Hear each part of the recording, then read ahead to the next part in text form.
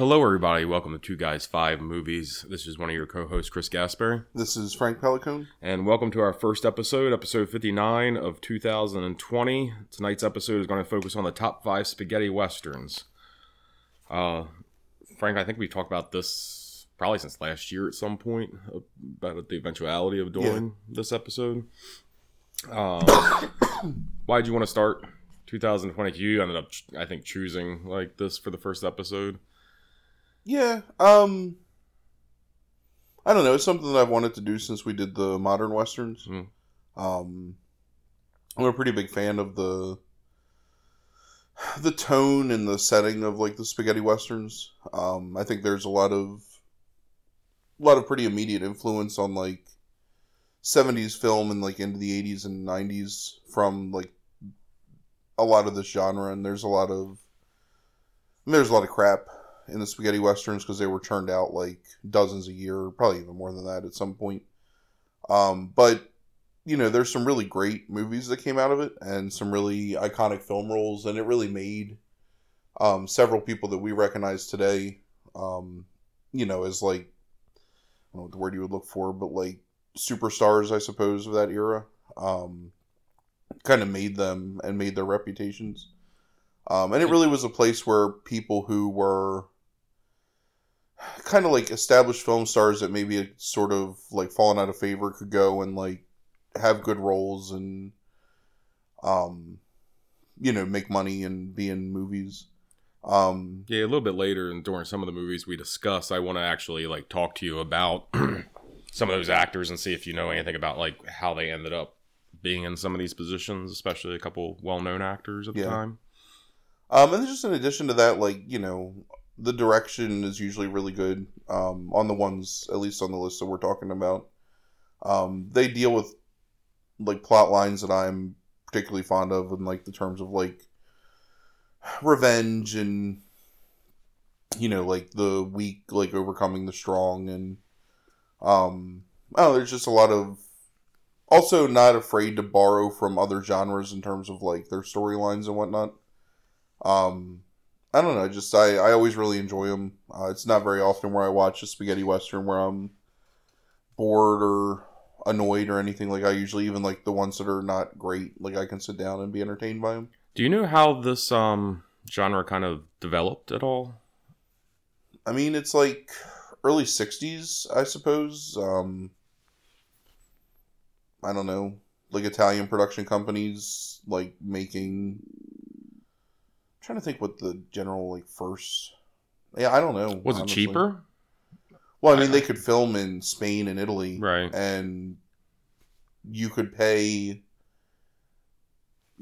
mostly you would either get like stars from those countries or like lesser known stars, or you could pay like a well-known international star a decent amount of money but then have like no production cost anywhere else. Not difficult. I mean, like most of your sets are just natural, you know, like canyons and prairies and whatever. So not really much in terms of having to like film on location or build like extravagant sets. And even when they had to build sets, you're building like, you know, wooden buildings, and I don't think that's... Well, just having like recently rewatched Once Upon a Time in Hollywood, they call the area where they're filming that episode, the Rick Dalton character is filming an episode of a TV show. They call that area like Old West Town or Western Town or something like that. And they knew like the streets and stuff like that. So it was obvious that it wasn't just for that one Western. It was set up for like all Westerns to be able to... it was like a small town they had just created on a set. And so even that production cost goes down. Yeah, and I think in a lot of ways, like, even if you like reuse sets, you only have to change a couple things, and who's ever really paying attention to the saloon or the, you know, the couple of houses? Because there's one of these movies specifically, because I'm not this close when it comes to like visual detail, but for establishing shots, for some reason I am. It's kind of like when we had this discussion about, what was it, like Company of Wolves and Crawl, I think it was. I think used the same set. You think Company of Wolves and Excalibur used the same set, yes. Yeah. Crawl I think I've tried to expel Excalibur from my mind so much that I always think it's Crawl. But there's one of these where they're coming down a street and the characters in the establishing shot are like coming towards you, and there's a sign that says like saloon at one point, and then it's the same shot, and I swear it's the exact same street, and they've just changed the sign from saloon to another thing. Yeah, I mean, that's possible. Yeah. I always feel like there's a lot of recycled sets between a lot of these movies. There's very few movies where the town is so, like, whatever, like the civilized setting is so unique that you can tell that it's its own. Right. Not that this is spaghetti western, but you think of something like High Plains Drifter or something, where the town is like so very specific that you, if you saw Right. that town again, you would know that it was the same set. But Sure. typically they're, it's just generally like a dusty thoroughfare and a couple of side streets, and even stuff like Deadwood, which had high production value. I mean, there's not much more than that in Deadwood. Right. Yeah. So, one of the things that surprised me, because I honestly did not know this, and maybe it's dumb of me, or I should have, is I didn't realize how the lack of respect the genre had contemporaneously. yeah. I mean, Like, they were nobody yeah. really liked these movies. It's like it gets respected, it seems to me, like maybe starting late 70s, people Sure. start kind of respecting a little bit more, and then it's like firmly established by the 90s that a lot of the good movies out of the genre are really good. Right. And Well, you had a lot of people that became prominent directors in the 90s. Tarantino, Rodriguez, John Woo, I'm assuming, like, yeah. is influenced in part by these. I mean, you figure that, like, not that Sam Peckinpah made spaghetti westerns, but he was, like, kind of firmly within that same, like, realm. Was not necessarily considered, like, a respected director Right. until, like, the 90s. Yeah. And, Tarantino especially would find, like, these movies and sort of become champions of them and, like, steal liberally from their plot lines, and things like that kind of, like, brought it more into the public conscience. My love of spaghetti westerns comes from, I want to say it was, we talk about this because there was three things that, I want to say it was UPN in Baltimore, Channel 54. That might have been their, yeah, I think that was UPN. They did horror movies, kung fu movies, and westerns. And it was like blocks on Saturdays after cartoons were over. And that led you into the evening. So every Yeah. week I would watch, typically in some combination, like a horror movie, a western, and a, like a kung fu movie. And so all three of those genres are pretty dear to my heart. But I always loved the westerns. Even though, like, a lot of times they tend to be very similar. They're also very cannibalistic as a genre. Like, they steal liberally from each other. Yeah. And you find a lot of stuff like there's Sergio Corbucci Django, 1966. And then there's, like, a dozen Django movies in, like, 5 years after that. Mm-hmm. Almost none of which contain any of the original cast or anything. It's just they take the name. Same with Sartana is another recurring character.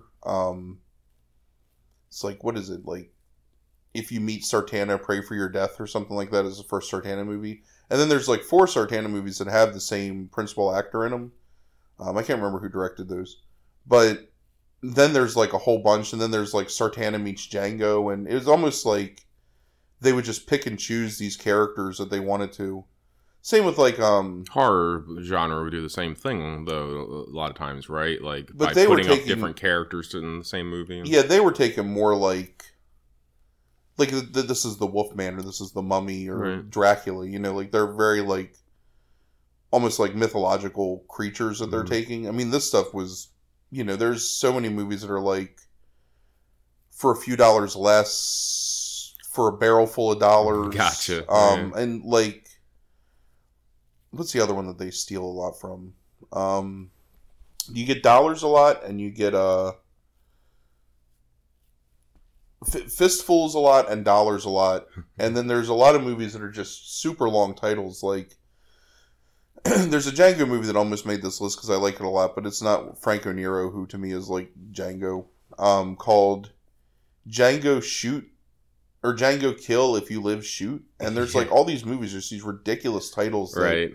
a lot of times are just almost non sequiturs. Which again, Tarantino makes fun of in Once Upon a Time in Hollywood a little bit with the titles and stuff like that. Yeah, it's like if you meet Sartana, prepare your own coffin or something like that. They're just but they tend to be hyper violent for the time. They tend to be really bloody. They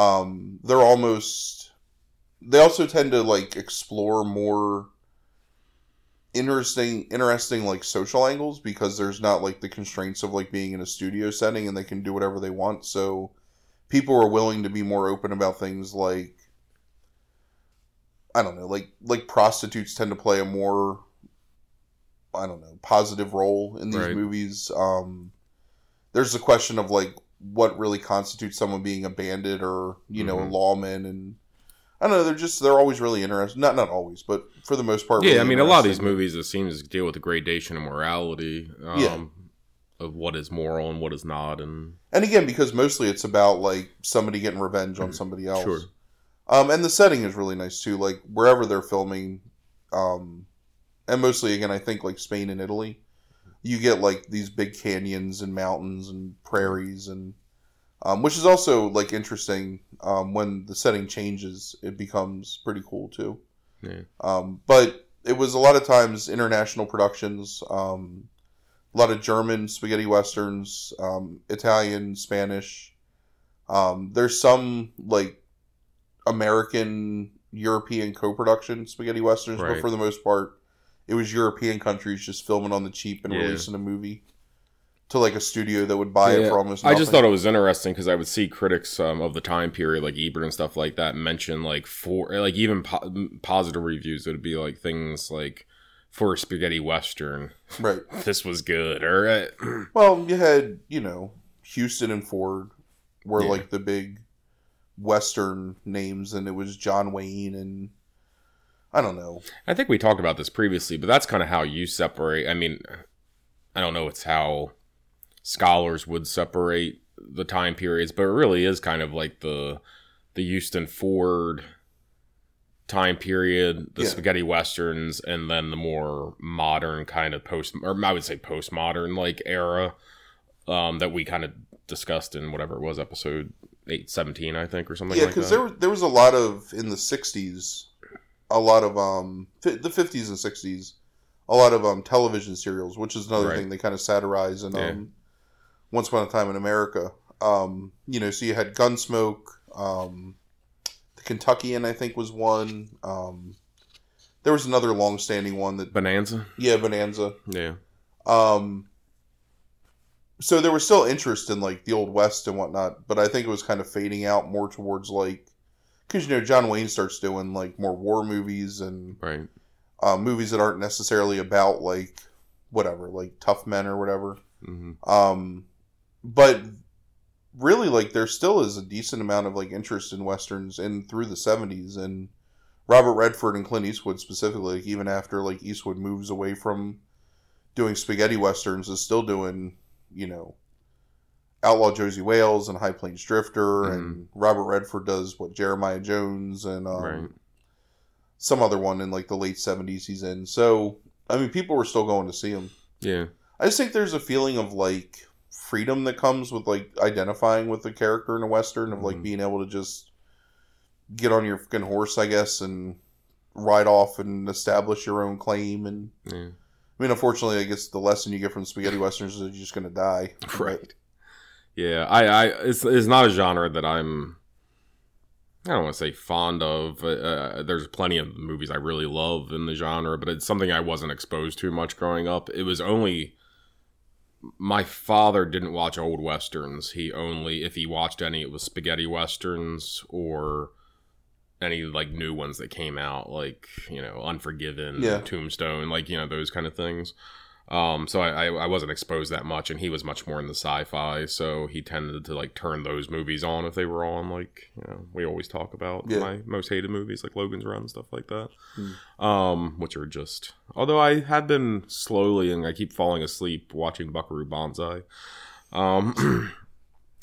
slowly I'm getting, like, 15 minutes at a time, I'm getting through it. Just do a double header of that and Remo Williams. Yeah. because I haven't seen Buckaroo Banzai in a long time now. I haven't either, honestly, but I have fond memories of Buckaroo Banzai. So, were there any other movies that came close? I know you mentioned the one. Yeah, I thought about Django putting movie. the first Django and the first Sartana movie on there. Mm-hmm. They're difficult to find, so I didn't. I wanted to make sure it was stuff that. I mean, I think like all things being equal, they're no better than the ones that were picked. Mm-hmm. Definitely, the top three on this list are, in my opinion, by far the three best spaghetti westerns. And then I would even argue the top four. And then the fifth one was interchangeable, but I picked one that I found was more like interesting plot wise, and just in terms of like. So one of the biggest tropes of the spaghetti western is like the indomitable like individual, like the guy that's almost unkillable. He's the fastest gun. He's the most clever. He's the one that's able to like get out of these insurmountable situations.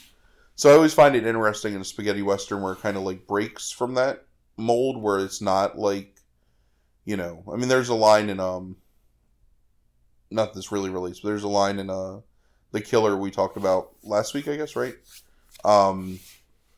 Give a man a gun and he's Superman, give a man two and he's God or whatever. Uh-huh. And it's that idea where you've got these guys that are just able to like pull out like two pistols and like shoot like six guys at once. And right. No one can outdraw them. And the end result is that there's like the bad guy is just whatever taken out by the hero who's overcome these odds. And I always find it interesting where it's not that way, where like there's a really good western called Hanny Calder. Spaghetti western called Hanny Calder, where it's like a female character is the lead, which is interesting. Yeah. Like Duck You Sucker is really good. Again, like the first Django movie, a couple of the Django movies, a couple of the Sartana movies are good. Mm-hmm. And I thought about another one that it isn't a spaghetti western, but to me it's like the spiritual successor to the spaghetti western, which is Sam Peckinpah's Bring Me the Head of Alfredo Garcia. Mm-hmm. Which is one of my favorite, I guess, like neo-westerns that sort of came after like that time period. And honestly, like one of the movies that he felt he had the most creative control over. I mean, that's right around the time period of that's like 74 maybe? Yeah, 74, 75, I think, right, something like that. So that's right at the tail end of... Yeah, well, the spaghetti westerns... So again, it's like, it's also... It's the move more away from Western sci-fi and into like horror, I think, that kind of kills the spaghetti western.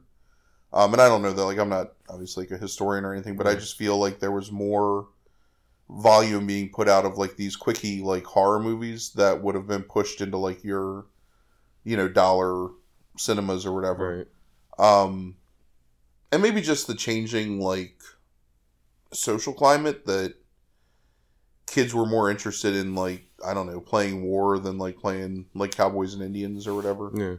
Although when I was a kid, I always had like 6-shooter cap guns and like pop guns that looked like the Winchester like repeaters or whatever. So, but yeah, it's a genre that I really like a lot. One of my favorite genres in general, just being Western. So what else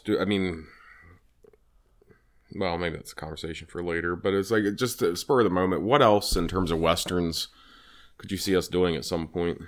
Oh, man, that'd be hard. I mean, maybe like best like characters in Westerns or best like performances. Again, there's this whole big range of 70s, like late 60s to late 70s Westerns that I think are fantastic. Like High Plains Drifter, and I've said it now twice, one of my favorite Westerns of all time. Mm-hmm. I don't know. I would really have to think about like what else would be an interesting conversation with Westerns. Mm. Maybe like pre spaghetti Westerns. Because I mean, Right. That's a much more distinct list for me, although I could come up with 5 like pretty easily, I think. But the old stuff, especially the stuff from like the Stagecoach era of Westerns, like is much more difficult to watch in a lot of ways. And there's got to be like, they really have to, I don't know, be impressive for me to really enjoy them. But I also feel like they don't take advantage as much of like the setting, or just it's always like kind of like a white knight type thing, and it's not as interesting. It's like the white hat, black hat type thing. Yeah. Which I think the color choices in some of these movies is really interesting, is definitely speaking back towards some of that at different points. Yeah, I can't remember who directed. There's a movie called The Furies from the 50s or 60s that's kind of like a pseudo-western that's really good. Obviously, like Liberty Valance is really good in The Searchers, and I do enjoy Stagecoach, and I like the original True Grit. Well, we might be able to break down that, since it's a larger time frame. I think like maybe over the course of the next couple of years, break it down by decade. Yeah, like 40s, 50s, 60s for traditional. 40s would be hard. I have to watch a lot of movies. Oh, sorry. All right, so we'll go ahead and get started on your top 5, but just quickly, remember, if anybody has any ideas for us, you can contact us on Facebook or Instagram. Frank's coaster art is getting a lot of attention on Instagram recently. Thank you for all of our followers there. Next week, we're going to be doing the top 5 movies with female protagonists. And then the week after that, we're going to be doing the top 5 1978 horror movies. And that's what we'll be doing for the month of January after this episode. So I just wanted to let everybody know that now early, as opposed to at the end where... You've already fallen asleep. Yeah, I was trying to think of a nice way to not make the self-deprecating joke, but... or Frank's falling asleep. It's true.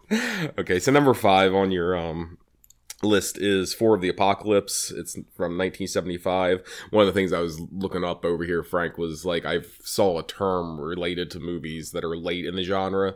Apparently they call it, and I couldn't remember, they call it Twilight Spaghetti. Oh, okay. So this is one of those movies from 1975. It's directed by Lucio Fulci, well-known horror director. Stars Tomas Milian, Michael J. Pollard, Lynn Fedrick, and Fabio Testi.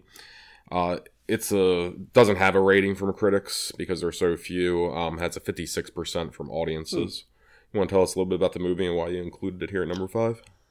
So the central idea of the movie is this guy, Stubbs, is a professional gambler who comes into this town, is immediately arrested and jailed by the sheriff, because the sheriff knows that the saloon is going to get shot up, and so he basically saves this guy's life. The only people in the town that survive are Stubbs, a prostitute named Bunny, a mentally handicapped man, and like another kind of like half-wit named Clem. The sheriff takes Stubbs' money and possessions, gives him a wagon, and lets them leave town. So they... I don't really want to describe like too much of the movie. Generally, there's like these series of events that happen. They meet an Amish group of like Amish missionaries, I guess, who sort of like take them in and help them out, and then they run afoul of a group of bandits, but are saved by this Mexican gunman named Chaco, who like offers to be their food provider and like protection, basically, because they have no way to protect themselves. He turns on them. It turns out that Bunny is pregnant, and Bunny and Stubbs fall in love. Basically everybody dies, and the end is Stubbs going to get his revenge on Chaco. So number 1, I really like Lucio Fulci a lot, and it's always interesting to me when to see a movie that he directs that's not like an overt horror movie. And even though I think there's still like some kind of like,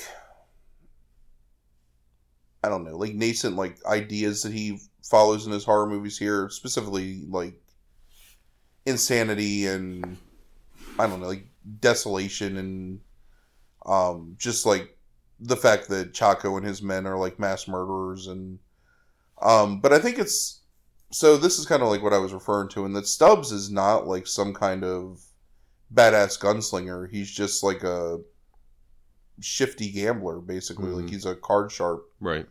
But over the course of time, like, this group of people, like, gain respect and friendship and even love in the case of, Stubbs and Bunny, and then he's devastated, like, when she dies in childbirth, and there's this town of, like, ruffians who are kind of, I don't know if rehabilitated, but sort of, like, re-energized by the birth of this child, and it's sort of like they adopt the kid, and it's like they take him in, and it's just, for the majority of the movie, it's so much different than what you would normally see in, like, a spaghetti western, that I always found it kind of refreshing almost, in a way, even though it's not, like, necessarily the most uplifting movie. Like, there's a lot of really good things that happen in it, and again, it's interesting when your main characters are not, like, these grizzled, super talented, like, gunfighters, when it's, like, someone that's different than that. So, I like a lot of the... Fulci is always weird, because I don't know that Fulci's ever really good at directing people. Like, Fulci's more good at directing, like, scenes that just happen to have people in them. So there's some weird, like, directorial choices with... And we talked about this off air a little bit. Like, the way he films reaction shots, the way he films, I don't know, like, it's just weird the way that he captures, like, human beings on film. Like, weird close-ups sometimes that don't really make much sense. But I also think that there's some really good performances in it, like, especially Stubbs and Bunny. Like, I like them a lot, and the guy that plays Chaco, I think, is really, like, a great villain. And it's strange because it and I think you and I watched the same transfer of this movie. Like, it's not a good transfer. So I'm a little... I don't think I've ever seen a good clear copy of this movie. Although maybe it's just the way that Fulci filmed it, that it's, like, so, like, obscured and washed out, like, the colors and everything, and it just feels fuzzy, like, the whole time you're watching it. Yeah, I think we both watched this on Tubi. And depending on... They get different versions, like, copies of the movie, and I don't know if this has been, like, kind of touched up or remastered anywhere. Like I don't know if there was a DVD. I mean, sure, there was a DVD of it. That's where I saw it originally. But is it just a transfer maybe from VHS, or was it cleaned up? That's the thing is, I can't remember... Yeah, so I feel like this might be an old VHS, like, original print kind of thing, where it wasn't really touched up at all, and that's what Tubi has up right now. Which I think probably does the film a little bit of a disservice, maybe. But for being, like... I mean, the whole movie is about these situations that are born out of violence, a lot of times. And for being, like, and that's pretty traditional for a spaghetti western, that it's about, like, change brought by, like, the violence of man, I guess, or whatever. But it's kind of like a poignant movie in that respect, and the fact that this guy who's... I mean, Stubbs is kind of a scumbag for the first part of the movie. Like, absolutely. And the fact that he falls in love with this woman who's, she's a prostitute, like, and she's pregnant, and he falls in love with her because they are pretending to be married out of convenience for, like, a portion of the movie, and then they sort of start to develop real feelings. And finally admit those feelings, and, like, are basically living as, like, man and wife. I mean, it's just kind of a... I don't know, again, it's always interesting when you see that change where the power's kind of removed from the protagonist and put into the hand of, like, the antagonists, or just, like, nature in general. And, yeah, I don't know. I just really enjoyed it. It's a movie that I saw later, I guess, in my life. Like, it's not one that I saw, like, early. Or if I did, I don't remember it. But, like, I saw it probably about 10 to 12 years ago, I guess, for the first time.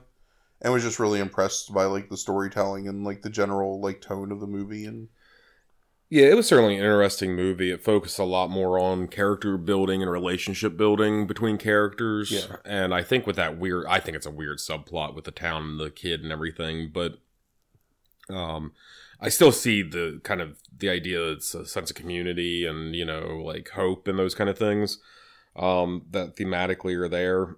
But I just don't think he does, like, a great job in the setup of linking all those things together a lot of times. It's a weird movie. Like, it's not bad. And and it's got a lot of really interesting ideas, but like there's something with Fulci to me where his through lines just aren't strong sometimes of like what the movie is trying to do. And but I did find like the idea that it's like these people that are just kind of like almost like your stereotypes, like the prostitute, the drunk, the gambler, of how they're kind of just like normal people of the era end up like, you know, forming this like little family, and then once violence happens to that family, then it becomes the revenge story. And I do think that by the end it's pretty traditional. The payoff works because you become more attached to those characters over time. Right. So, but it takes a long time to get there with some stuff. Yeah, I mean, we've this is I think the third Fulci movie we've talked about. Maybe he's great with ideas. He's bad with details. Yeah, and like your point is correct. Like he was really bad with like the through line of a film. But it's always like interesting getting there. I think like I really like the way he films stuff, and I just think this is a really interesting take on like a pretty traditional story. Yeah. So yeah, it was interesting. I'd never seen it before. I've just heard you mention it in the past. Okay, so you ready to move on to number 4? Yep. Okay, so number 4 on your list is 1968 film The Great Silence, directed by Sergio Corbucci, starring Jean-Louis Trintignant, Klaus Kinski, Frank Wolf, and Vanessa McGee. Has a 100% on Rotten Tomatoes from critics and 90% from audiences. You want to tell us a little bit about the movie and what you like about it so much? So the movie follows character named Silence, who's a bounty killer who's moving through, where is it, Montana, did they say, or Wyoming? Isn't there a sign for Fargo at one point? It's Wells Fargo. Oh, okay. Is the sign on the general store. I thought that same thing. Yeah. I was like, I wonder if this is North Dakota, but then, Anyway, so he happens upon a group of bounty hunters who are looking to kill this group of criminals, basically, who are hiding out in the wilderness. They've all been convicted of petty crimes, but they're crimes that would send them to jail, so they're kind of like trying to wait out an anticipated amnesty from the governor, so they can re-enter society, but until then they have to like stay aloof. Silence murders the 5 or 6 like bounty killers that are there. Goes into town, sort of runs afoul of the shady banker that kind of controls the money in the town, and it's later find out is the one that sort of gets these men accused of crimes to drive them out so he can profit off of them. And a group of bounty hunters that are there, led by Loco, Klaus Kinski's character. And then basically it's just what you would think would be like in a traditional Western. Silence would like basically murder them all and chase everybody out of town, and he basically kind of gets his ass beat and then gets murdered, and then the bounty killers murder everyone in the town. It's a very bleak look at what's probably the actual way a situation like that would play out when you have a group of like trained armed men. Including Loco killing the sheriff of the town, like basically like shooting him into a frozen river where he dies.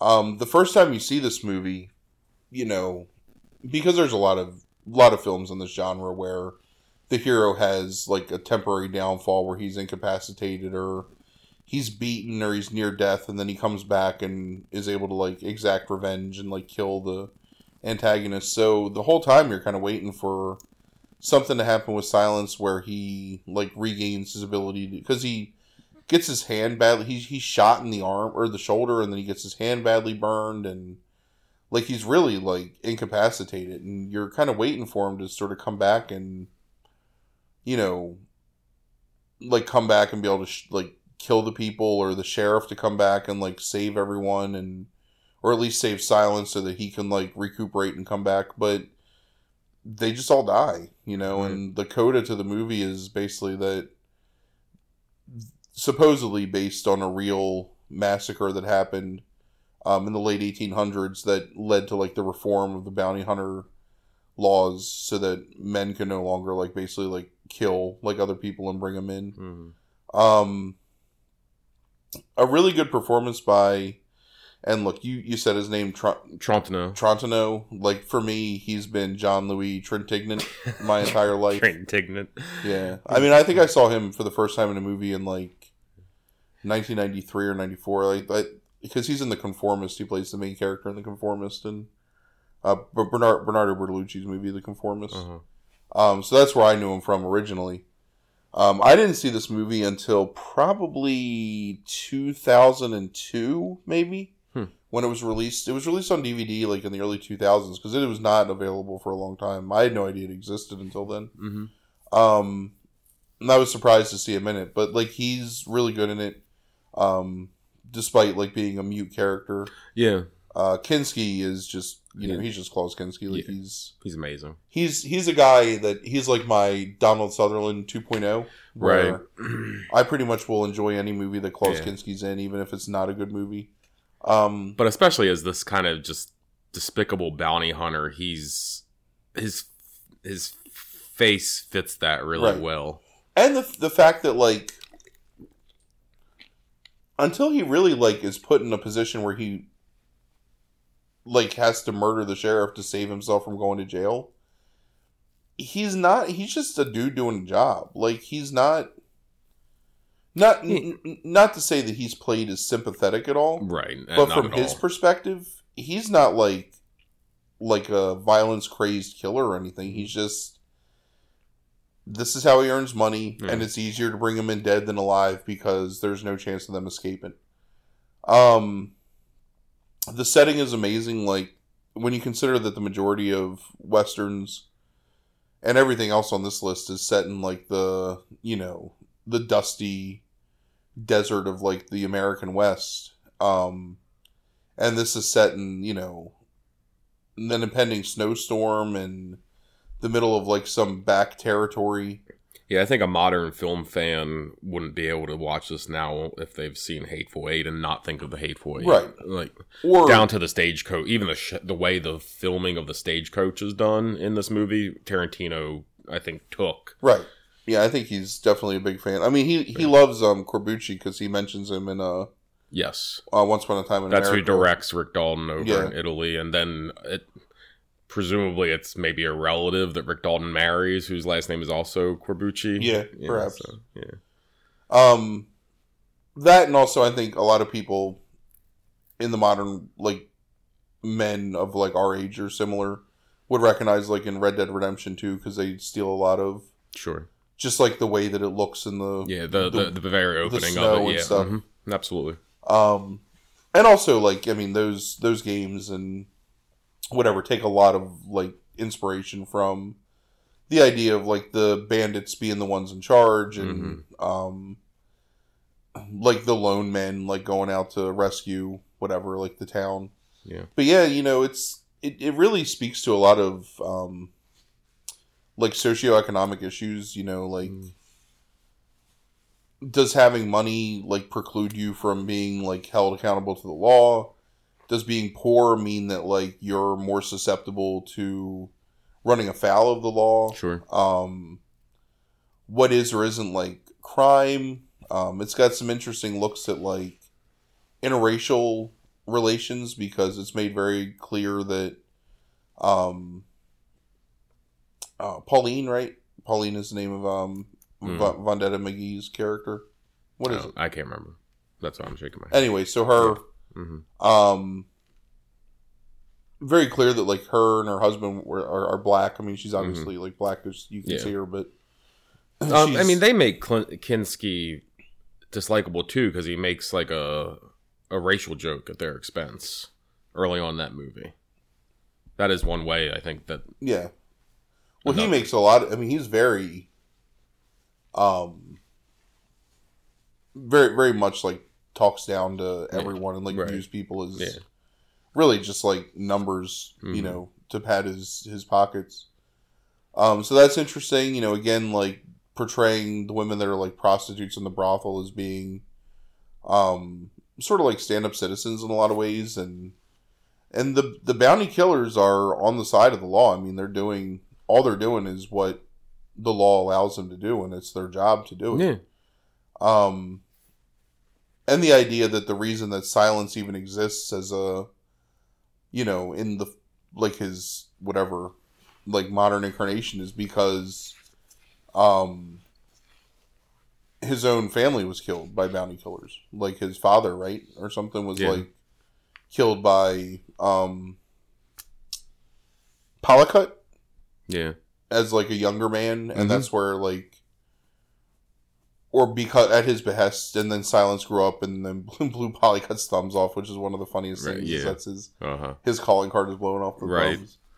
And it's also kind of a interesting, and I don't know if this is the intent, but like, you think of like the title of the movie and The Great Silence, and I mean, obviously it's reference to the man's name, like he's the character, and but it's also that idea of like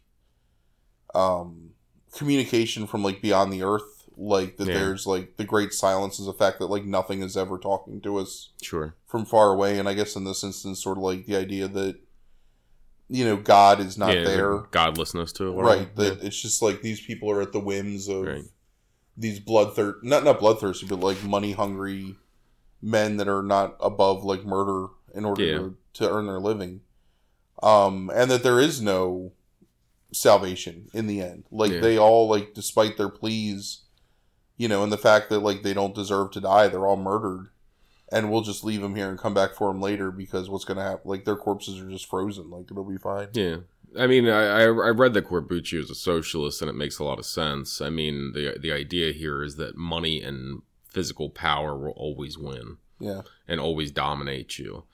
The businessmen are portrayed negatively in this, like the idea of the, by that, like the banks and stuff like that. The fact that these men are all doing this and bringing in people dead for money, they're viewed negatively. It's the poor and the meek and the helpless are the ones that are viewed positively throughout. Right. And they don't win. And to me, not to get into my own like kind of obsessions, but it's very much like how Deadwood is portrayed. How Deadwood portrays like the West in a lot of ways, where like despite these people not being maybe the most reputable all the time, most of them are still a hell of a lot better than the moneyed character of George Hurst. Right. And they don't get to win. Like, they might at best get a compromise, but they never get to win. Money will always win in the end. And it's like, it feels like this is the idea behind this is, and it plays with you. I think you're right. Like, because the typical Western is like, Silence would come in and, Oh, you're waiting for it. Right. Yeah. And then it's like shocking. It's yeah. Right. It's all of a sudden they're all dead. There's like an emptiness at the end of it. Yeah. Like when Loco walks out of the saloon and just kind of casually like finishes Silence off after he's already like defeated. Right. It's and takes his gun. He's got like this special like trick gun that pops out quick that he can shoot like from the hip fast, and Loco ends up taking it. It's like takes everything from this man. Yes. And nobody gets out okay, and it's just I mean, it's a really beautifully filmed movie. Like, it is. Corbucci does a great job of capturing, like, the epic majesty of like these snowy plains and mountains, but also the coldness and the like almost like claustrophobic nature of like being trapped in a snowstorm, and again, like Kinski's performance is amazing in it, and from a cinematography standpoint, out of this list. A lot of people disagree with me. This is my second favorite on the list in terms of cinematography. Yeah. I love the way this movie looks. And also just because it's so much different than anything else on the list. It is, yeah, absolutely. From a story perspective, it's radically different. Well, even visually. I mean, the way that it's filmed is very... the setting's unique and, all that kind of stuff. Yeah. There's also a certain amount of, like, intimacy in the way it's filmed, and I can't really explain... I mean, obviously, there's like some intimate moments in the movie, But it's a lot of there's not a huge amount of like action that takes place in the movies. There's not a lot of like gunfights or anything. I mean, aside from Silence like gunning down the criminals in the beginning, you don't really get much until the very end of the movie. Yeah, so. A lot of it's plotting. But yeah, I really enjoyed this movie a lot. I know that it's been shown theatrically a few times in the past like 10 years. As like limited run things, as people have kind of like rediscovered it. But just a really great movie. And if you've never seen it and you enjoy westerns, like it's definitely worth watching. Yeah, no, I agree. Okay, so number 3 on your list is A Fistful of Dollars from 1964. First Sergio Leone movie on the list. It stars Clint Eastwood, John Maria Valente, Marianne Cook, and Sieghart Roop. Has a 98% from critics on Rotten Tomatoes and 91% from audiences. I want to tell people a little bit about the movie and what you like about it so much. So this is a Western take on the Red Harvest story, which is basically a stranger arriving in town and kind of playing like disparate factions against each other to achieve his own ends. If you've seen, I don't know, any movies like based on it, so yeah. So we've talked about in the modern crime movies, Frank's number one movies, Miller's Crossing, and we talked a little bit about the Red Harvest story by Dashiell Hammett there. I can't remember if we talked about it anywhere else, and we talked a little bit about it. Yojimbo yet? Right? Yeah, we haven't talked about Yojimbo. So, but yeah, it's Dashiell Hammett's story, the Red Harvest, and Frank can go ahead and fill you in a little bit. Yeah, Eastwood is just this drifter. This is his first role as the Man with No Name, which in the Dollars trilogy, which is this For a Few Dollars More and Good, the Bad, and the Ugly. He plays like this titular, not titular because his name is in dollars, but he plays this unnamed sort of. Although he's Joe here, right? Well, he's Joe just because that's what, right, and he's Blondie just because, right. and Blondie because Good, the Bad, and the Ugly, right. Yeah. But he's the Man with No Name because he's never like specifically actually named. Yeah. So playing like these two kind of like warring factions against each other. There's a lot of plot in this movie, so. But basically, like running afoul of them, like they kind of figure out what he's doing, and he still is able to come back and bring them both down. And it's the beauty of this story is like this guy who's a little smarter and a little quicker than everybody else, but eventually, like, kind of succumbs to the odds and is still able to come back and kind of make everything right, like bring justice to the thing or to like whatever the situation. I love that storyline. It's you actually texted me and I hadn't really thought of it, but probably one of my favorite like overall stories ever is that idea of like that Hammond has in Red Harvest.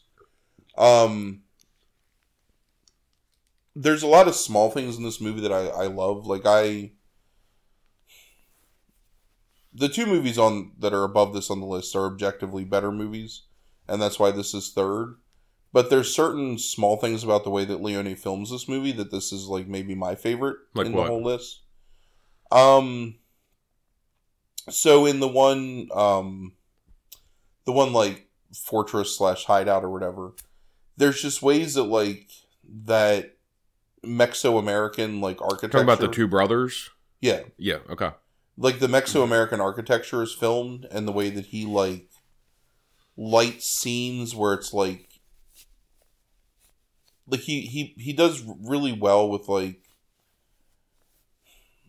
the colors and the lighting and just it feels like I don't know, it feels like the West to me. It's just something about it where like I can't really, it's like pornography, you know, like I can't like describe it, but like I know it when I see it. It's like when a Western is like hitting on all cylinders, it just feels like a certain, I don't know, like a certain feel to me, and just everything about it, like the Adobe buildings, right. And Adobe buildings would be delicious. Like the reds and the oranges, and I don't know, it's just there's so much about like small things. You know, it's like the beginning of like him with his, you know, the hat and the poncho, and I don't know, just everything about it. It just feels like. Did you see this when you were young? Oh yeah, yeah. I saw this when I was probably like 7 or 8, maybe for the first time. I've seen this movie, I don't know, 6 or 7 times. Yeah, maybe more than that. Have you seen this? You've seen this more than other Leone movies? No. Okay, all right. I've seen Good, the Bad, and the Ugly like a dozen times. Yeah. I would say. Okay. Maybe more. Fistful, or For a Few Dollars More, is the one I've seen the least out of all of them. Mm-hmm. I think. But even in comparison, so there's a certain like majesty to this movie as well. I think that like. I don't know. It's hard to explain it. Just it feels like so, like such a perfect encapsulation of everything that like I love in westerns. The villainy of like the bad guys, the like crispness of the language, the, you know, like you genuinely feel like Eastwood could lose like the first time you see it, like that he's, you know, he's been captured and beaten or whatever, and like that he's not going to be able to like survive. And yet, I mean. I don't know. It's like it's one of my favorite Eastwood portrayals of like a whatever you want to call that, a cowboy or a drifter or whatever. And this was his star. I think this right. This is his star-making performance, really. I think in westerns is this movie. I mean, it's definitely what like allows him to like use that to because I actually think he shows a better sense of humor. And wryness in this movie than he does in some of the other ones that he's in. Right. I think he's a lot looser in this one to me. And I actually like that about the Man with No Name in this, is like how he's still serious, but he's a little less serious. It's also the smaller movie in comparison. Mm-hmm. So it's not as epic in terms of like the scope or span. I mean, it takes place in like, you know, probably a 10-mile radius or whatever of like a small town, maybe not even that much. And that's another thing that I love. Doesn't necessarily go into the granular detail of everything as some of his other movies do. No, it's another thing I love about like, I don't know, like this genre in specific is that they can be like these small movies and still feel like really big, and there's still like a lot of things that happen. You talking about the language in this made me realize that that's one of the reasons I do like Western movies, and it depends on, I think it what I like out of Westerns does depend on the language, because I love the language of the Old West itself. Right. But when it's done in this kind of, it's very similar to noir. Yes. Like, in terms of how it's about having the witty, wry, pithy thing to say, of, like, not a lot of dialogue, but very quick back and forth a lot of times. Words matter, like, and they have import to them, even though, because there's less dialogue, and it's like, I really like that aspect of it. And it's sort of like, from the perspective of Eastwood's character, it's sort of indicative of him as a gunfighter, in the sense that, like, he beats you first with, like, the verbal, like, repartee, and then he's still able to shoot you dead. I mean, I like the fact, too, that, like, he's, again, not this undefeatable whatever. And I think that humanization is a thing that makes, like, the heroes in Westerns, like, really great, is that Superman is boring, you know, like the person that's like impossible to defeat is kind of a boring character. But the fact that, like, I mean, even to the very end of this movie, like, Eastwood's character is still in danger of being killed, and it's basically just Providence that saves him, you know. Right. So it's not, even though he's still come out on top, and it's basically him that's, like, you know, put an end to, what is it, the Rojas and the Baxters or whatever.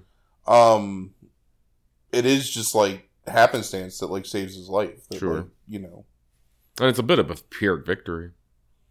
Well, overall. I mean, I think that's the tragedy of The Man with No Name, is that Sure. they all are. Sure. Yeah. Really. He's just kind of like,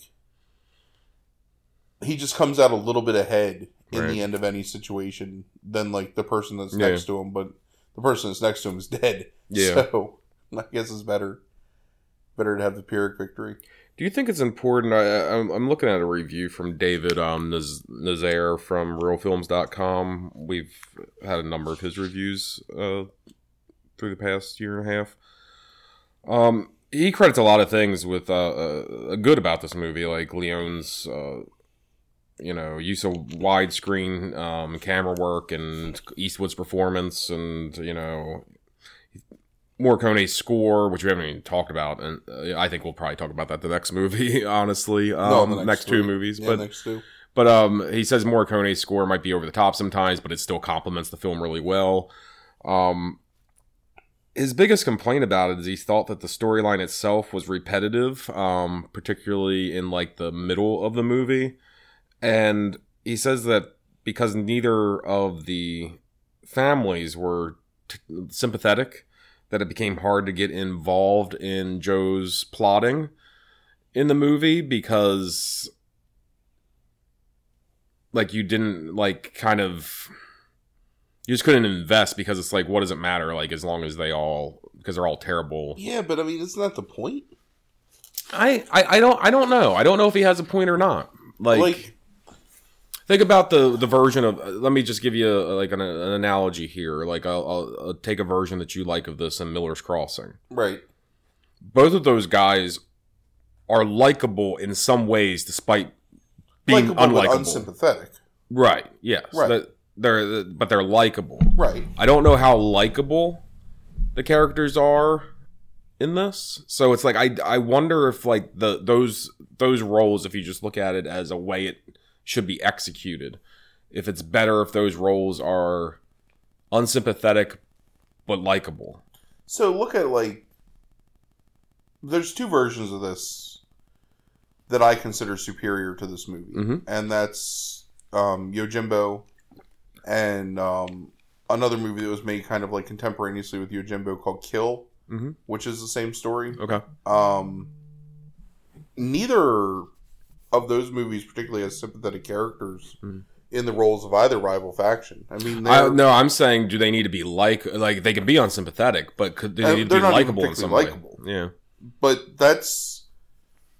maybe that's just me. I don't know. To me, the beauty of the story is that there's no lesser of two evils. It's two evils, and you got to take them both out. And how does this one person kind of, because Miller's Crossing ultimately, he ends up siding with. He doesn't side, but well, he basically allows right. What's his name? Albert Finney's character to win. Yeah. And in the real story, nobody wins. Yes. It's always about taking them both out. So even though I love Miller's Crossing in terms of being a true adaptation, it's kind of a cop out. Mm-hmm. In reality, Gabriel Byrne should be standing on the wreckage of everything, right? And just wandering off with his hat blowing away, and not letting Verna go away with Leo. You know what I mean? Mm-hmm. And in this movie, he needs to take them both out. No matter if he leaves one alive or one is sympathetic, it just defeats the whole purpose. Mm-hmm. The purpose of the movie is that both of them are bad for the town, and they both need to go. And the same thing with Yojimbo, and same thing with Kill. Right. That's a movie we need to talk about sometime. Is Kill? That's one of my, and maybe Yojimbo too. Yeah. Well, definitely Yojimbo. Morricone's score is great here. Not his best collaboration with Leone, but it's still really good. Cinematography is beautiful. Just everything about it. You have the iconic scene where he's getting the Rojas brother to shoot at his chest, and he's got the plate underneath it, aim for and just basically freaks him out because he already feels like this guy's almost supernatural or unkillable, and now he's proving it. No, it's a good scene. It's a great scene. Yeah. What isn't that that's aped in Back to the Future, right? Back to the Future 3? Yes. That same thing happens? Mm-hmm. Yeah. Yeah, because there's tons of Leone references in Back to the Future 3. But yeah, that's one of them where he wears the plate. Yeah. I can't remember what it actually is that he puts underneath of him, but the cover to Potbelly Stove or something like that, I think. Something like, yeah. But yeah, just I love this movie, and I love Eastwood in it, and again, one of my favorite westerns of all time. Probably like maybe a top 50 movie for me of all time. Maybe even like higher than that. Because again, like sentimentally, I like this movie better than all the other ones. Yeah, right. I think that's the correct thing. Is like I think this is a really good western, but there's something about this one to you that's definitely there's some kind of sentimental and it probably attachment. is just the storyline, and just like I just love like that one like guy just bringing down like these two like huge criminal organizations. It's just, it's fantastic. Right. Okay, you ready to move on to number 2? Yep. Okay, so number 2 on your list is Once Upon a Time in the West from 1968, also directed by Sergio Leone, starring Henry Fonda, Charles Bronson, Jason Robards, and Claudia Cardinale. Has a 98% from Rotten Tomatoes from critics and 95% from audiences. You want to tell us a little bit about this movie? Not a lot about this movie, but a little bit, because this is a long, complex movie. Yeah, it's a pretty complex plot. I mean, basically the gist is that Claudia Cardinale plays a woman who's recently married to a homesteader, widowed homesteader, who has this seemingly like useless parcel of land that he's built a house on. On her way there, like prior to her arriving, he's murdered. Him and his whole family are murdered, and she comes and has basically inherited the property. Simultaneously, there's kind of a nameless gunman who's come into town and is attacked as he gets off the train by 3 men who are supposed to be members of a gang led by a bandit named Cheyenne. But it really is the machinations of this criminal named Frank and a railroad baron to like sort of expand the railroad through the land and kind of like buy it for like pennies on the dollar, so they can move the railroad further west. So then there's just like various machinations that happen to get to the point where she's unwilling to give up the land. You know, she wants to like build where her husband wanted to build, like this town basically to take advantage of the railroad. And Harmonica, I guess, or whatever Bronson's character's name is, wants to get his revenge on Frank, and you find out at the end like why. You actually don't even know that that's what he's really trying to do until the very end, like what the motivation is there. Really, really fantastic performances, like all across the board, especially Fonda playing against type as the villain. But Jason Robards is really good in his role as Cheyenne. To me, Charles Bronson is always just kind of Charles Bronson. And honestly, like, this was supposed to be Eastwood's 4th collaboration with Leone, but he turned down the role playing that part. Which is good because it's actually kind of interesting to see another actor basically playing the same character. And really it would have sort of taken away from the mystique of The Man with No Name to give him like a backstory. Yeah, like that very definitive backstory. Yeah. One of the more beautifully filmed spaghetti westerns. I mean, this is Leone. Like, probably,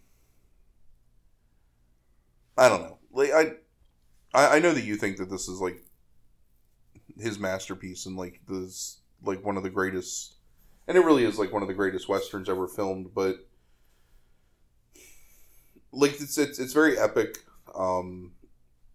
There's a lot of really well constructed and well like envisioned sets in this movie. It's definitely the most urban's not the right word, but like civilized of Leone's westerns, where it like firmly takes place in like an area that is like becoming built up through the course of westward expansion. And one of his only movies that really deals with that idea, that's really prevalent I guess like in our country's history in terms of like the westward expansion and the expansion of the railroads and just the way that like sort of like the it's not like the half barren dirt town in right. A Fistful of Dollars. It's a realized, whatever, like functioning society, right. And so when I sit there and say that I think the cinematography better, I think that's why it is to me is because he has more sets to deal with. Yeah. And I think he can actually take more time in because he's dealing with more sets of realizing some of those shots, where I think like as the story progresses in some of his other movies that don't have to deal with as many indoor shots, I think it just feels to me like the camera work can be haphazard, where I think it's much more set up and like, he's actually thinking it through more, but I think he has the luxury to do that where he didn't in some of those other movies at times. And I think that's just why like even the kind of interstitial scenes from a plot standpoint sometimes look better than they do in some of his other movies. And I do think the interiors are really great looking a lot of times, like even like in terms of color, like it's very sparse because it's the West, but there's still enough color that makes it really interesting at times, particularly in the stuff with Mr. Morden, the railroad tycoon, and Frank in those scenes, and then the stuff with in the town itself. Yeah. So it's not like I'm shitting on those other movies when I think it's better cinematography. It's just that I think he had more luxury with this movie and more finances. Right. Because this is one of those ones that was also kind of a joint venture from U.S. money as well. Yeah, he had also built his reputation as like the master of the spaghetti western at that point, and like all of those movies had made money. So yeah, I think there was a lot more confidence in him, and it was released it was a financial success when it was released, and released to critical acclaim as well. I'm pretty sure. So I love the characters in this movie. I think that they're probably, from like an individual characterization standpoint, probably the most fully realized of any characters in a Leone film. In the sense that you learn so much about Jill, right, is Claudia Cardinale's name. You learn a lot about Frank, about what's the railroad guy's name? Baxter or Morton.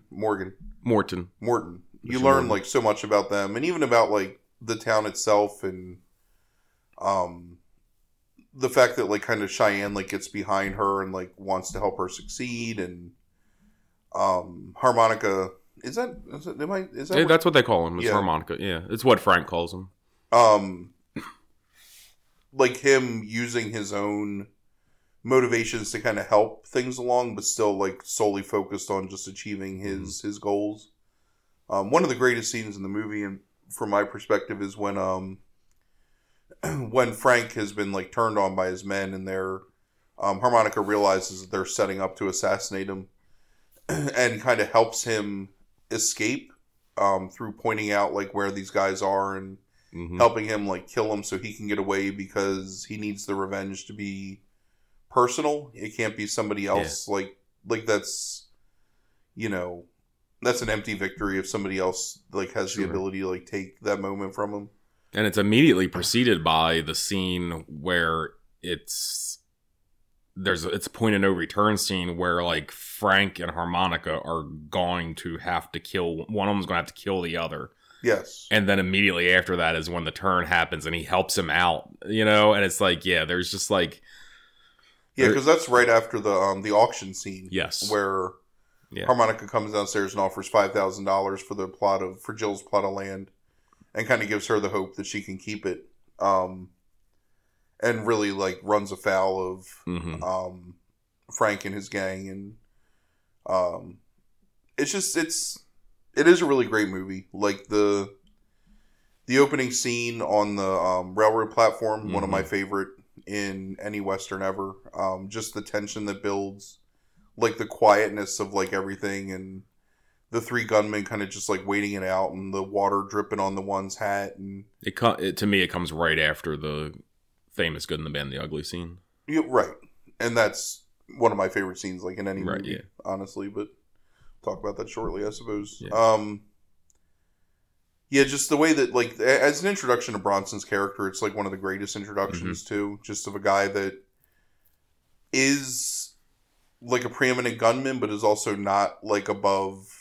Again, like not portrayed as being like superhuman or undefeatable, you know, because he is able to be kind of caught off guard a little bit. The scene in the saloon, where Cheyenne comes in and they kind of like push the gun back and forth, and Harmonica's just being like like not really an asshole, but sort of kind of, I guess trying to like make sure that it's not Cheyenne's men that tried to kill him, that, you know, trying to reaffirm to himself at that point, even though you don't really know at that point that that's what's happening, that that it is still Frank that he's after and that he's found, right? You know, the guy that he's looking for. And then that end scene where Harmonica, like, where you find out that Frank basically like forced Harmonica to kill his own brother, and then shoved the harmonica in his mouth, and that was the way that, or had him, like, it was in his mouth and he was like breathing, and then when he takes it and puts it in Frank's mouth at the end, it's just it's fantastic. And I think there's some people criticize it, but I think by slowing down the ending, by cutting to the flashback, but I think it takes a lot of restraint to wait until that point, right, to show the flashback and show why he's been doing all this, and show the grandness of that revenge, or that he's been waiting this long to do this. Sure, and it delays the payoff for you as the viewer too, because you don't know, like, up to that point, like, exactly why. Right. Yeah. Whereas most of the time in Westerns, like, the revenge is the thing that needs revenging is like early on enough where, like, you know, the entire time, so that's what builds your investment in the character. Right. And in this, it's building that investment without ever letting you know, until the last, like, 5 minutes of the movie, basically is to, like, why. Really great dialogue in this movie, I think. Again, like, really great characterization. Like, all the characters are pretty fully formed, and pretty complex. You know, like, Jill is a former prostitute who's not above, like, still using her, I don't know if talents is the right word, but, like, her former profession to sort of just get by. Yeah. Like, as being, like, keep herself safe. A woman alone in the wilderness, or the Old West. And I love Fonda's portrayal of Frank. Like, it's a really great villain. Yeah. And in the sense that, again, he's not like a cardboard cutout. Like, that's... Yeah, the more I thought about it, is like, he is more complex than I maybe gave him credit for, the Fonda character. Because, I mean, his story arc is the guy who is really just kind of like a low-level thug who wants to be more. Right. And resents the power that Mr. Borden has over him, and which is that great scene where, like, when Morden's dying and he goes back to, like, finish him off, and when he realizes that as Morden's, like, crawling to try to get, like, to the water to get a drink, and he realizes he's dying, like, he just, like, he, like, uncocks and then holsters his gun again and just, like, lets him slowly die because he resents him that much. Right. Yeah, there is a lot more complexity there than I was thinking. Yeah. I mean, it's, again, it's a really great portrayal. Yeah. And really bold, I guess, to cast somebody that was a leading man and... Sure. And completely against type as, like, a villain. Pretty rare, especially back then, for someone who... I mean, I guess this is, like, post-studio system, so actors had a little more, like, leeway with what they portrayed, but a lot of people were really unwilling to portray themselves as villains. Sure. Especially if it meant they had to take the bullet in the end. Yeah, and I think he, it seems like he was having fun, too, which, and doing it. But I think he definitely understands and appreciates the role. Mm-hmm. It's funny, because we were talking earlier about, like, off podcast about, I asked you if The Great Silence is the only movie where Klaus Kinski gets a win at the end, because Klaus Kinski is always the villain. Mm-hmm. And always dies or, like, loses at the end of his movies. Yeah. And it's funny just to see somebody that's like typically a protagonist, like being the one on the other end of that. Yeah. Not that Klaus Kinski is the protagonist, but obviously right. comes out ahead in the end. Yeah. But yeah, just it's a beautiful movie. Another great score by Morricone. My second favorite Morricone score. Right, yeah. Very well paced. The plot is complex enough that it keeps you interested, but not like you don't get bogged down in like too many like disparate plot lines. Like all the plot lines are kind of running, even if it's sort of hidden at first, they're all running parallel to each other, so that when they come to their, when everything like comes to a head in the last 20 minutes, it all makes sense. And the 2% out of the 100 because it's 98% from critics. The 2% is actually attributed to Roger Ebert, who gave it a 2.5, and Rotten Tomatoes counts that as a negative review. Really? Isn't Ebert a 4-star scale? He is, yeah. So 2.5 is still like sure. His major complaint was that there was just too much going on. But you can also tell he didn't like Leone's, although later in life he adds The Good, the Bad, and the Ugly to like his top movies list, but which I do think he gave a more positive review to than most at the time. But he said that with this movie, it's the same style, the same eerie music, the same sweaty, ugly faces, the same rhythm of waiting and violence, the same attention to small details of Western life. He says that Leone has an inability to call it quits. The movie stretches on for nearly 3 hours with intermission and provides 2 false alarms before it ends. In between, we're given a plot complex enough for Antonioni, involving killers, land rights, railroads, long-delayed revenge, mistaken identity, love triangles, double crosses, and shootouts. We're well into the second hour of the movie before the plot becomes clear. And I thought that added to the movie as opposed to took away from it. I agree.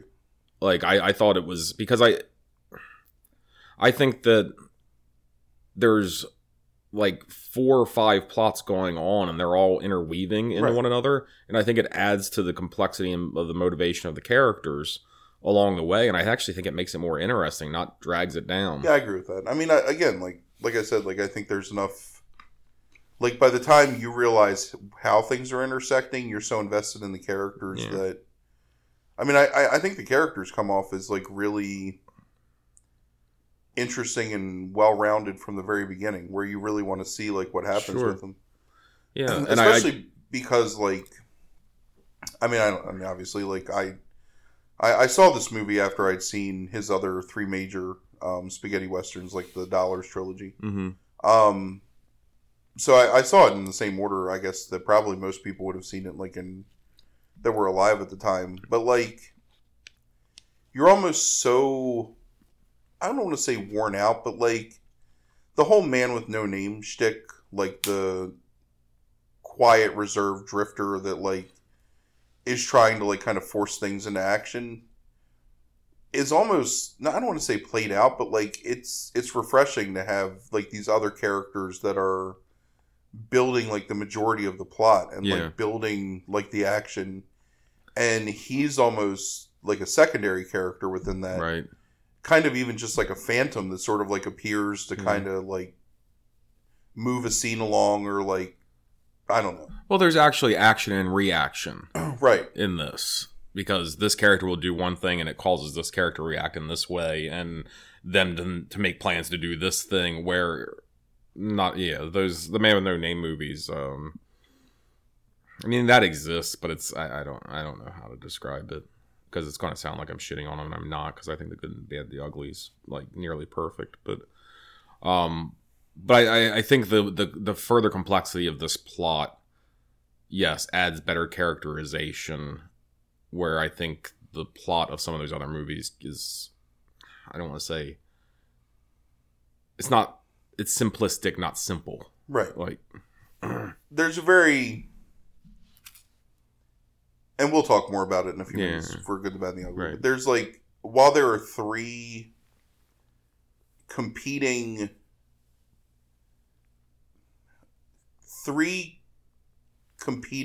forces for the same goal in that movie, the plot is very much point A to point B to point C to the finale. Right. Whereas in Once Upon a Time in the West, it's, again, like you said, it's that the motivation of Frank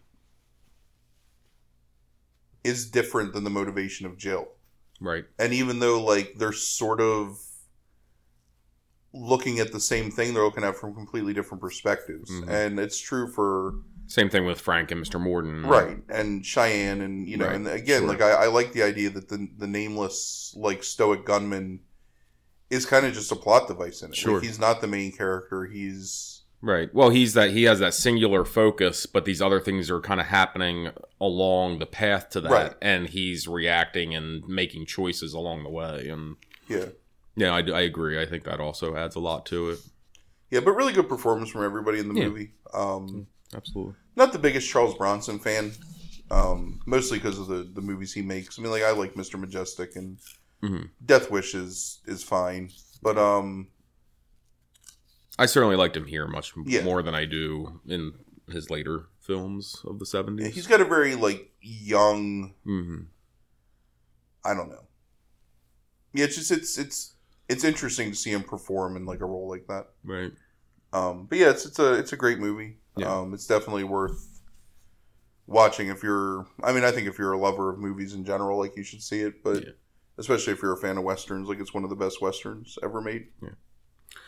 Okay, so number 1 on the list, as we've spoiled like 5 times now, is Sergio Leone's 1966 film, The Good and the Bad and the Ugly, starring Clint Eastwood, Eli Wallach, and Lee Van Cleef.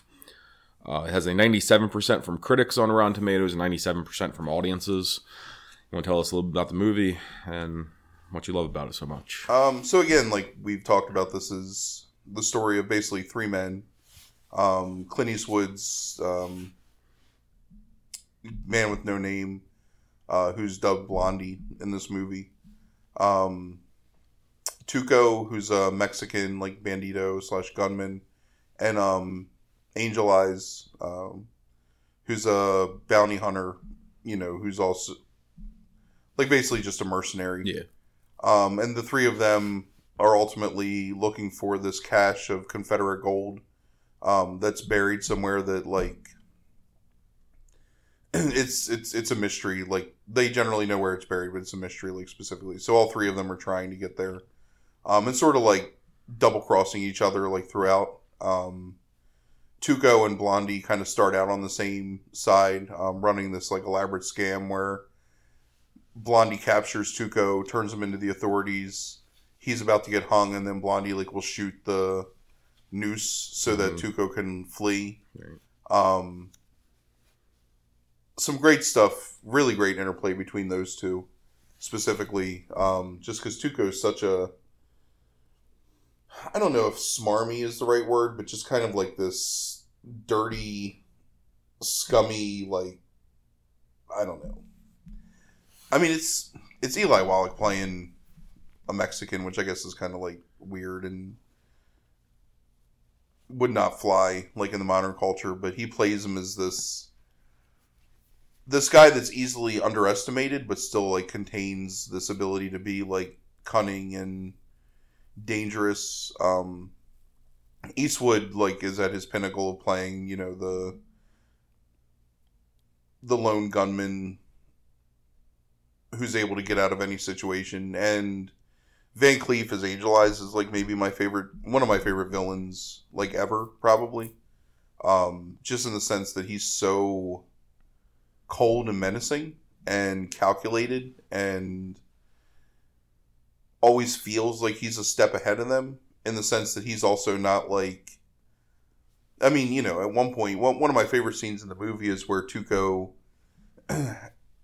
captured Blondie, but then Blondie's gotten away because, like, the Union is, like, shelling this town, and he's able to, like, escape in the confusion, and then Tuco catches him again and basically leads him through the desert until he, like, passes out from dehydration. And the makeup effects on Eastwood are just amazing in that point, like, with, like, his cracked lips and his, like, cracked skin, and it just it feels like so dry and painful to see him. And, you know, Eastwood comes back from that, and for the most part, you know, and Wallach is, like, beaten up and captured at different points and obviously, like, almost hung, and Angel Eyes is just kind of, like, moving through and, like, sort of, like, following them, and ultimately leading to the 3 of them having a Mexican standoff, I suppose, in the graveyard where the Confederate gold is buried.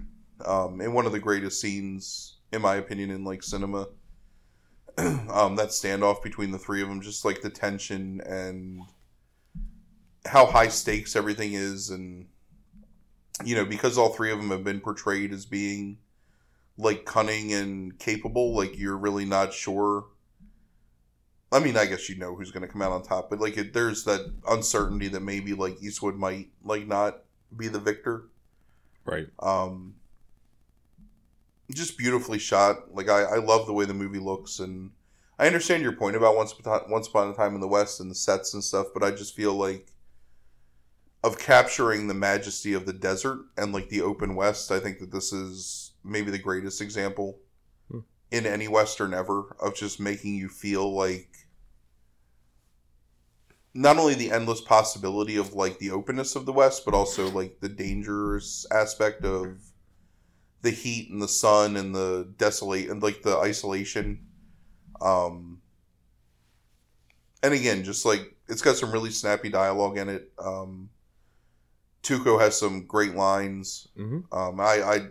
I love that character, and one of the greatest scores ever in any film, and I think one of the most identifiable scores. I mean, like probably right up there with something like the Imperial March or whatever. Where as soon as you hear it, like immediately what it is, and something that's like transcended the original movie that it's in to be. Like so many times, either in parody or like homage, where there's something going on where people are in some sort of like stalemate or conflict with each other, and you have that music swell, and like you immediately know like what that music means. And yeah, but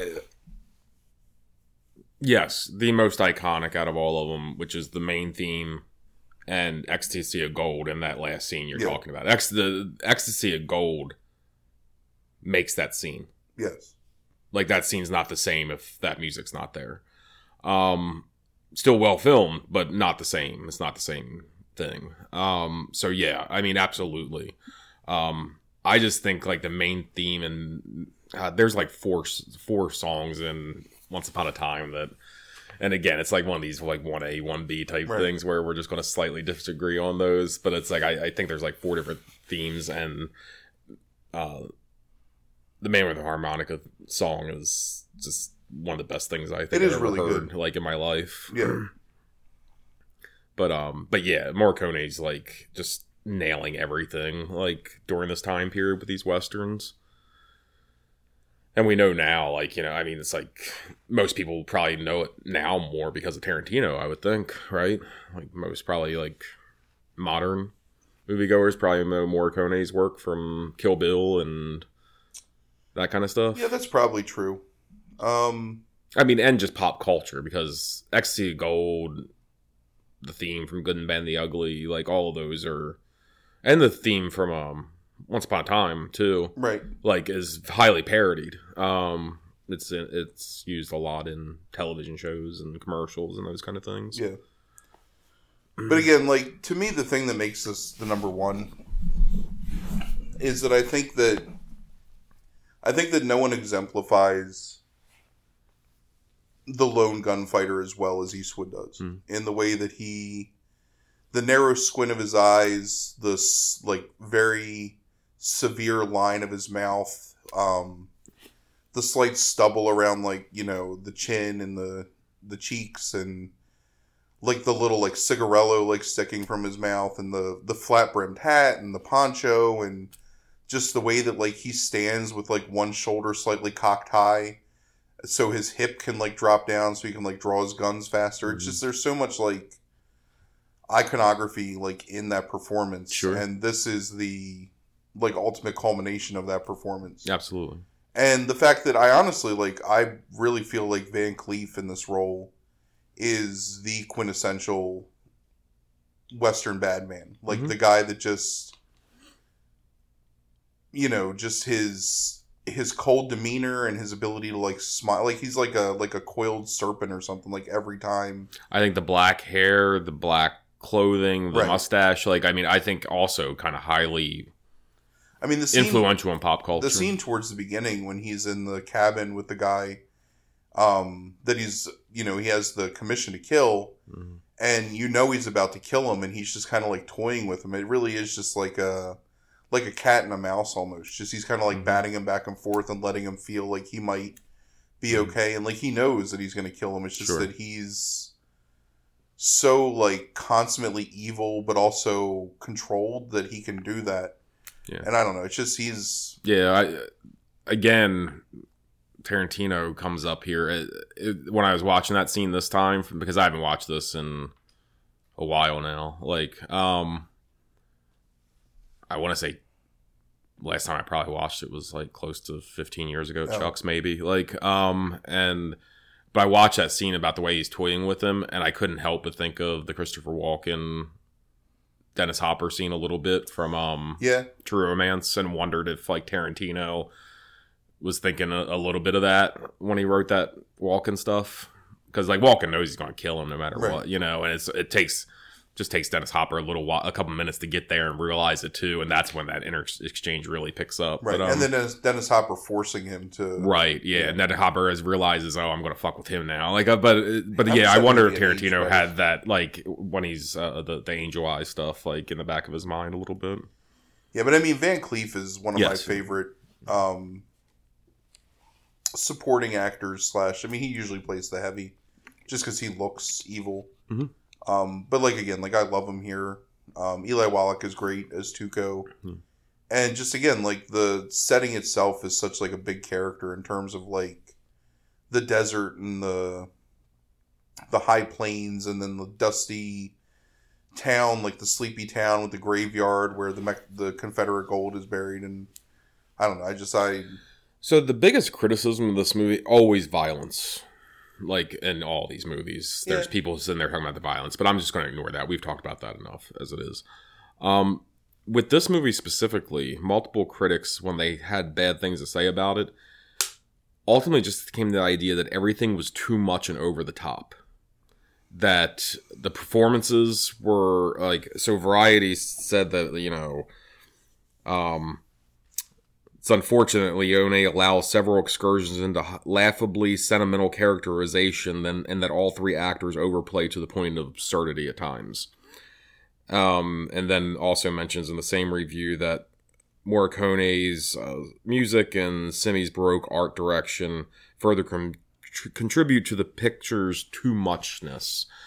Ebert makes some similar claims initially in his initial review about how like Leone has this insistence on showing you like every little detail of everything that's going on and just drawing things out to a point where I don't think he kind of questions like, does it matter at some point, because there's so much just small detail building to something that you're losing the bigger picture.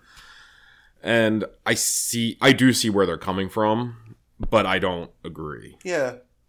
I mean, to me, the thing about Sergio Leone that really makes him like the greatest, like I would argue Sergio Leone is the greatest director of westerns who's ever lived, like who captures the American West the best in its mythic sense. And I think it's because he looks at things as being, it almost is like a fable. It's like a fairy tale kind of, and these are not, I don't know, like his focus on like minutia is just his love, I think, for the look and feel and whatever, like the ambiance of the era. But the most interesting, like Once Upon a Time in the West has the title that really feels like the most mythical, but it's the most realistic and personal portrayal. Mm-hmm. Whereas the other three movies leading up to that point, and this one like is the grand culmination, I think, of that, is the, you know, the making, like the myth of the West, the myth of the freedom and the gunfighter and the bad man, and these people are like, they're more acting as like symbols of things rather than characters. But in that sense, like I think that the actors capture like the heart of the character and still make them, I mean, they're iconic roles. Like to me, those three characters, like, and the fact that, you know, the opening, like over that score with like the freezing of their faces and stuff, the good, the bad, and the ugly, like it's just, I mean, I don't know, it's just amazing to me. And like really, I don't know. It's one of my favorite movies of all time. Like, it's definitely like, it might be top 20 ever. Definitely one of the movies that I can consistently go back to and watch, like, over and over and never lose interest. Like, never feel bored or, I don't know. Like, I always love watching it. And Yeah.